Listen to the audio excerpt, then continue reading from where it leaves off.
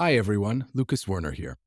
If you've been enjoying these conversations about art and culture, you might want to check out the newest releases from David Zwirner Books, where we've published award-winning titles on Diane Arbus, Yayoi Kusama, and Kerry James Marshall, in addition to Ekphrasis, the critically acclaimed series of texts on art.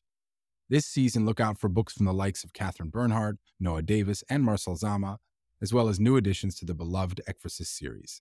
Visit davidzwernerbooks.com to learn more.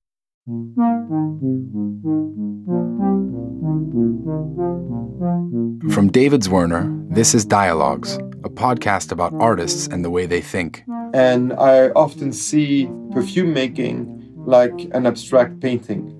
And so it becomes very much like a work of art where the artist has to find the right balance between elements. It can be a very small element but very bright, which will offset a huge surface of another element. It's all a matter of balance. I'm Lucas Werner, and every episode features a conversation. We're taking artists, writers, philosophers, designers, and musicians and putting them in conversation with each other to explore what it means to make things today. This week's guest, the perfumer Frederic Malle. Before he got into the family business, which his grandfather started, launching the very first scent for Christian Dior, Frederic, whose background is in art history, had ambitions to become an art dealer. And he has an unusual approach to the making of perfumes, a blend of science, psychology, marketing wizardry, and, most interesting to me, the history of visual art. He even thinks of perfumes as being figurative and abstract.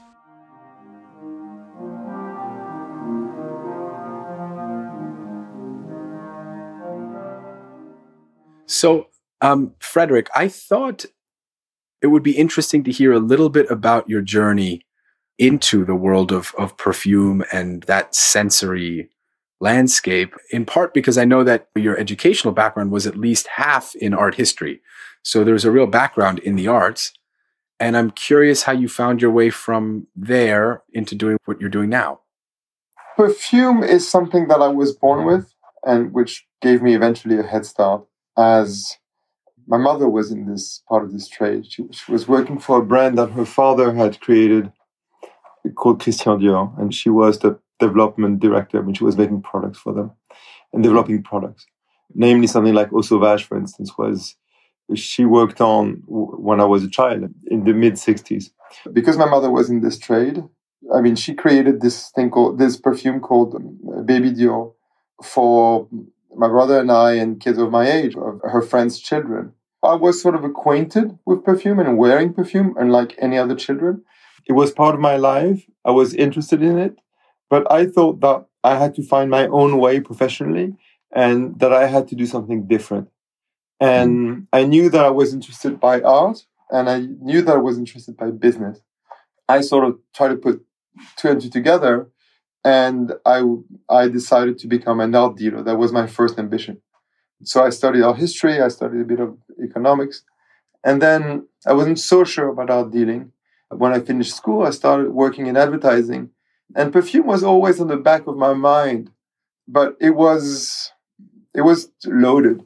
In the sense that it was my mother's trade. It was something that was almost, I suppose that she had chosen this job partly because it was a way to sort of carry on the conversation of her father that had passed away when she was very young, who I never knew, by the way. And I didn't think, I was thinking of it, but I didn't formalize the fact that I was going to work in this business until the point where a man who was running the best lab in the industry, which was called Roure, which was really the best Formula One team type of thing, called me and asked me to become his assistant, to make a long story short. So I thought advertising, art history, working with a lab, if ever I want to work in this industry, this is my chance. And I always saw this industry as a trade. And I always believed that marketing was not going to get perfumery anywhere, and that you had to know how to make things, how to design bottles and packagings, how to manufacture them, how to make a perfume, how to commercialize it. And so, after, years in advertising, studying economics and art history, I thought that adding that would sort of help me become quite proficient in this business.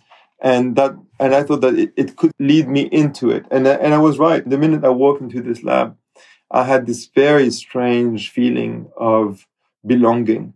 And this thing which I didn't allow myself to do all of a sudden became completely natural. And it felt that it was very much part of my destiny, to use a big word. So that's how it all started. And the fact that I started so young and that I was drawn to perfume at such a young age gave me a huge head start. Now, what's very important, and it might make you smile, my mother was always saying, "Oh, this is a sexy perfume. Oh, I like that. This is quite sexy." And you know, when you are 5, 6, 10 years old, you don't know that's what's a good perfume and a bad perfume, and you don't know what's sex and you don't know what's sexy. So it became to me the $1 million question. And I've always, even before I knew what it meant, I was asking myself if such perfume was sexy or not. I didn't know about perfume, I didn't know about sex. So because I asked myself this question, I've been sort of longing to get the answer. I had a head start into this, and to sort of finding the answer, which is really the $1 million question in our industry.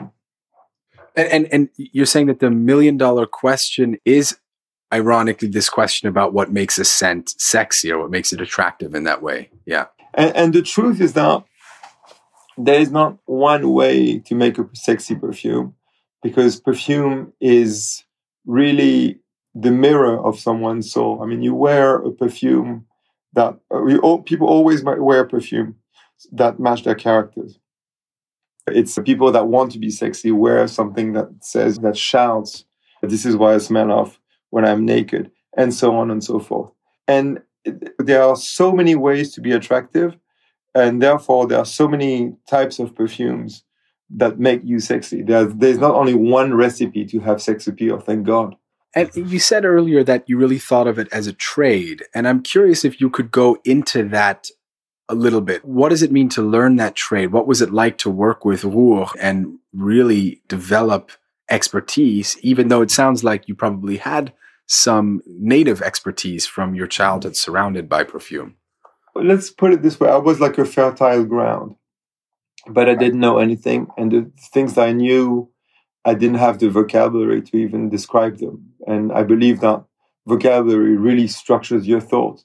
And your brain is a bit like a commode, and you have to put things in the right drawers and in the right order. And actually, art history is a very good example of that.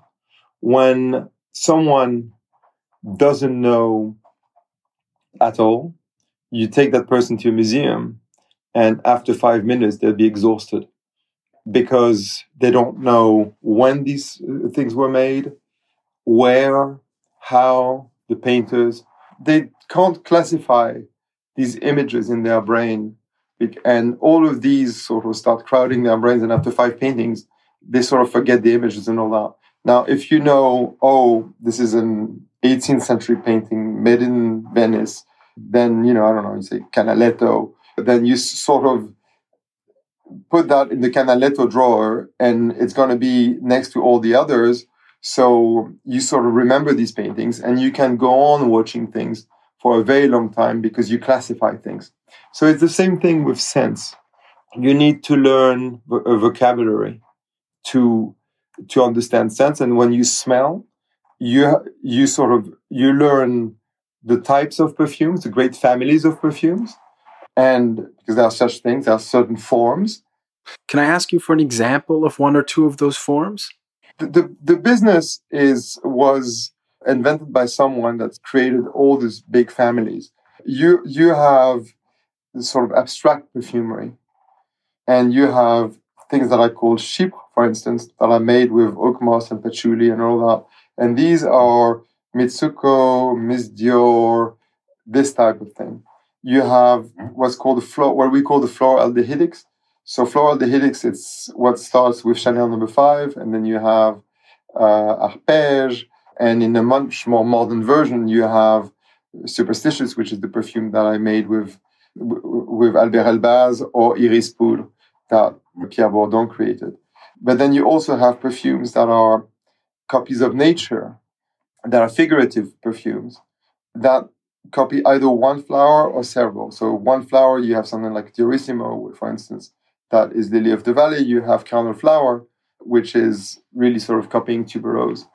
And then this formula gets modified over and over, has different forms. But when you know how to smell, when you smell something, you can put it in the category.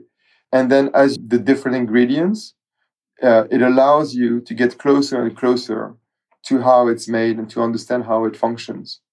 So working for Rouault, I had good instincts. I knew what was sexy or not sexy, or I had a hunch for it. I had smelled all these perfumes that were on the market, or even historical perfumes, because in those days they were a bit less, and I was going out a lot. And one of my things is that when a girl came by me, I ended up knowing the market perfectly well. I knew exactly what she was wearing, but I didn't know how it was made. So I just, studying at Rouault allowed me to put things in order, understand that, I don't know, Coco by Chanel was influenced by Opium from Saint Laurent, which itself was influenced by Youth Du from Estée Lauder, and so on. I put things in place in my head. And once you have that, your head very organized, this perfumery, which seems so abstract to 99.9% of the population, becomes something very precise and very concrete. And when you said before, I latched onto this because these, of course, are kind of terms that are used in art too.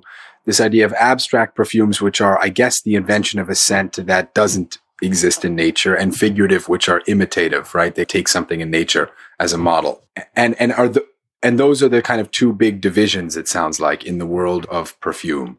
In my world of perfume, yes, because I try to use analogies and terms that the public understands.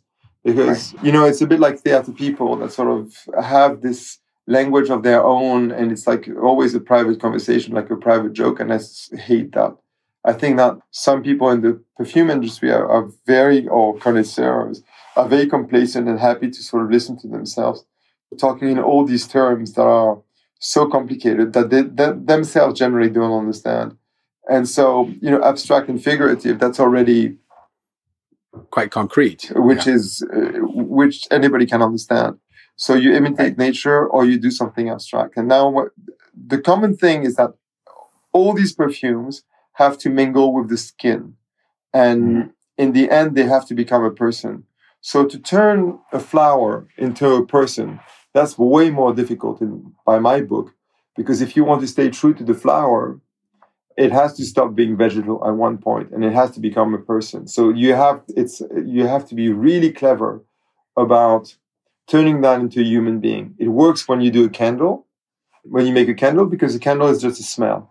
But something that is a scent that you're going to memorize as a person is a perfume. And turning something figurative, namely a flower, into a person is... to do that, you have to create a certain alchemy, and pull a few strings, either by deforming the flower itself or by adding a few elements that people don't notice, so that it becomes that person. And only very good perfumers can do that, and there are only a few perfumes that are landmarks in that field. Now, if you do abstraction, you create a texture. And it's a texture that can resemble an element of life, like, I don't know, frankincense at church, or a piece of wood or something like that. But it's still already a texture, and it's somehow an abstraction in itself. And then these textures very often can be mixed with one another. And I often see perfume making like an abstract painting, also because when I smell, I sort of see things.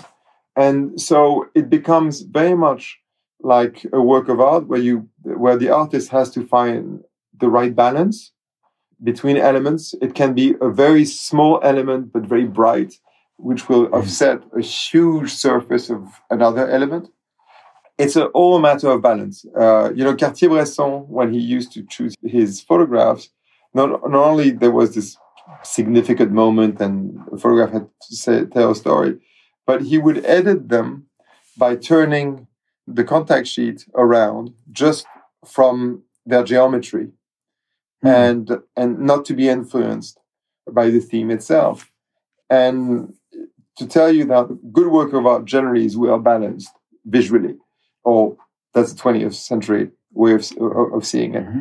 And it's the same for perfumes, except that you have to have this sort of inner feel for things and which is you have to have this sort of sense of balance to do it. But when you're doing the creation of a scent or overseeing it, is there a moment in the testing where it becomes important to try it on lots of different skins or on lots of different people to understand how the scent will change from what it is out of the bottle, as it were, to what it becomes when it mingles with an individual? I probably don't do it enough. What we do, we all have a few people around us that we try things on, that we know their skin very well, and they're usually close to us. But you don't try things on everybody's skin. What I used to do, and I still do occasionally, but I used to be obsessed with that, is I smell also things, perfumes, in different places. A perfume smells different in New York and in Paris, and because the cities smell them differently. The surrounding air smells differently. The heat is different, the dampness and so on. So there's just so many factors. But usually I work on myself, and I usually have 4 perfumes on me at all time. 4 variants of the same one. This is how we sort of, and then I write my comments of the evaporation of each of these perfumes that I send to the perfumer. That are usually they're aesthetic, but they're also technical comments.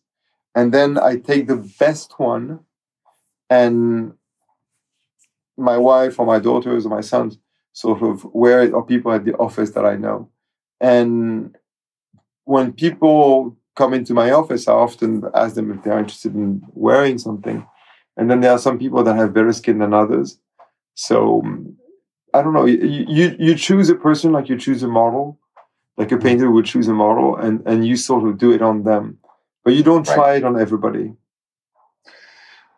And I'm very curious about this process, because you mentioned just now you're sending notes to a perfumer. So it's a process with many cycles, I would imagine, where you come up with a general direction with the perfumer. Or does the perfumer present to you, here is an idea that I'm working on, a kind of olfactory idea, and then you come and you start to refine the idea or give feedback or direct it in some way? How does that interaction work?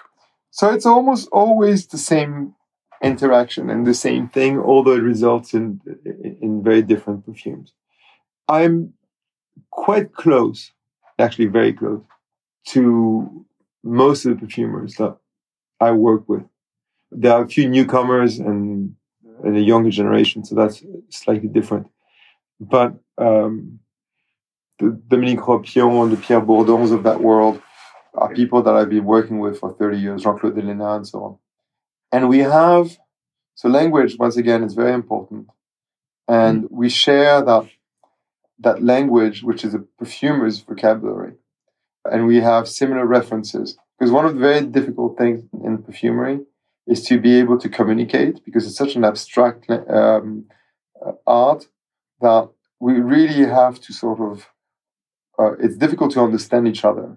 And when we work with people that we have this type of working habits with, and plus friendship, we manage to really understand each other.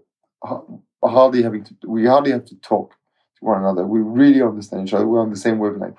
So that the first step is usually an idea that comes either from the perfumer or from myself, regardless, doesn't matter. And if it comes from myself, I always think of which perfumer would be the best or would like that idea the best to work on. So I generally try to cater that to someone's specific style and ability.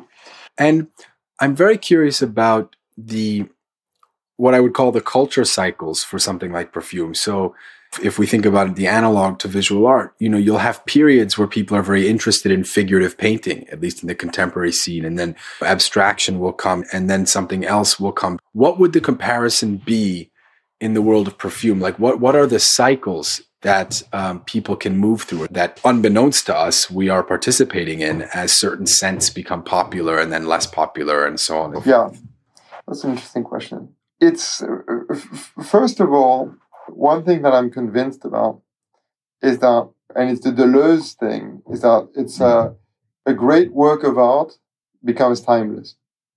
And it's just, whether it's a painting or a perfume, when it's extraordinary forever. And now everything has accelerated. So you have artists from all over the world, way more artists than we used to have. And I'm not going to teach you a business, but it's doing different things at the same time. And then all of that is this huge kaleidoscope. In my business, you have less schools. First of all, it's way smaller, and it's still quite small, although those perfumes often are smelled by millions of people. That's right. I mean, it's both smaller and, of course, much bigger. You've got this tiny body of experts that basically do something that, until I hear it from you, I had no understanding of. But of course, the effect globally is massive. And one of the things that really touched me, speaking about these people, when I started at Rouen, a man called Edouard Fléchier, who did Une Rose and Lys Méditerranée with me, or for me, I had just done Poison, which was a huge Christian Dior hit, and millions of people around the world. They must have been selling, 10 million bottles a year or something like that, maybe more. Jesus. And this man was this very humble man smelling raw materials every morning, like a cellist repeating his partitions, his tune. But he was amazingly modest. And the contrast between this man alone in his white office, smelling his thing, and the millions of people wearing what he had imagined the year before was staggering. And the modesty was really impressive to me. Now, so that's the proportion is quite extraordinary. And it hits you when you design a bottle and you want to make sure that it's properly manufactured, and you go to the glassmaker and you see 35,000 bottles of what you have designed one afternoon on paper coming out of this machine in a day. And then all of a sudden it gives you this sort of idea of scale. But to go back to movements, yes, there are. It's a slightly different thing. People always ask me about trends, and I don't think that there are any trends, but marketing people trying to copy other marketing people's success. And by copying something that works today, they are already late because something else will work tomorrow. But that's what creates those trends, but it doesn't create many very good perfumes. And then you have people that work sort of independently, create very specific perfumes that stay in our lives for a very long time. Chanel No. 5, for instance, is from 1921. It's almost 100 years old. Shalimar is 1924. And so on. So they can't go on for a long time. Musc Ravageur in my company is 20 years old. It seems very, very contemporary. So I think great perfumes are so human that they last for a long time. Well, Frederic, thank you so much. This is unbelievably fascinating to hear the intricacies. I'm lucky to work in this industry. No, it's also a beautiful window into a world that really is out of the limelight. I think people just assume somehow these scents get made and then everyone sprays them on themselves. But to get a kind of glimpse into what that is actually like is really wonderful. Well, thanks for allowing me to talk about it, Lucas. Absolutely. Thanks for coming on. Dialogues is produced by David Zwirner. You can find out more about the artists on this series by going to davidzwirner.com/dialogues. And if you liked what you heard, please rate and review us on Apple Podcasts or wherever you listen. It really does help other people discover the show. I'm Lucas Zwirner. Thanks so much for listening, and I hope you join us again next time.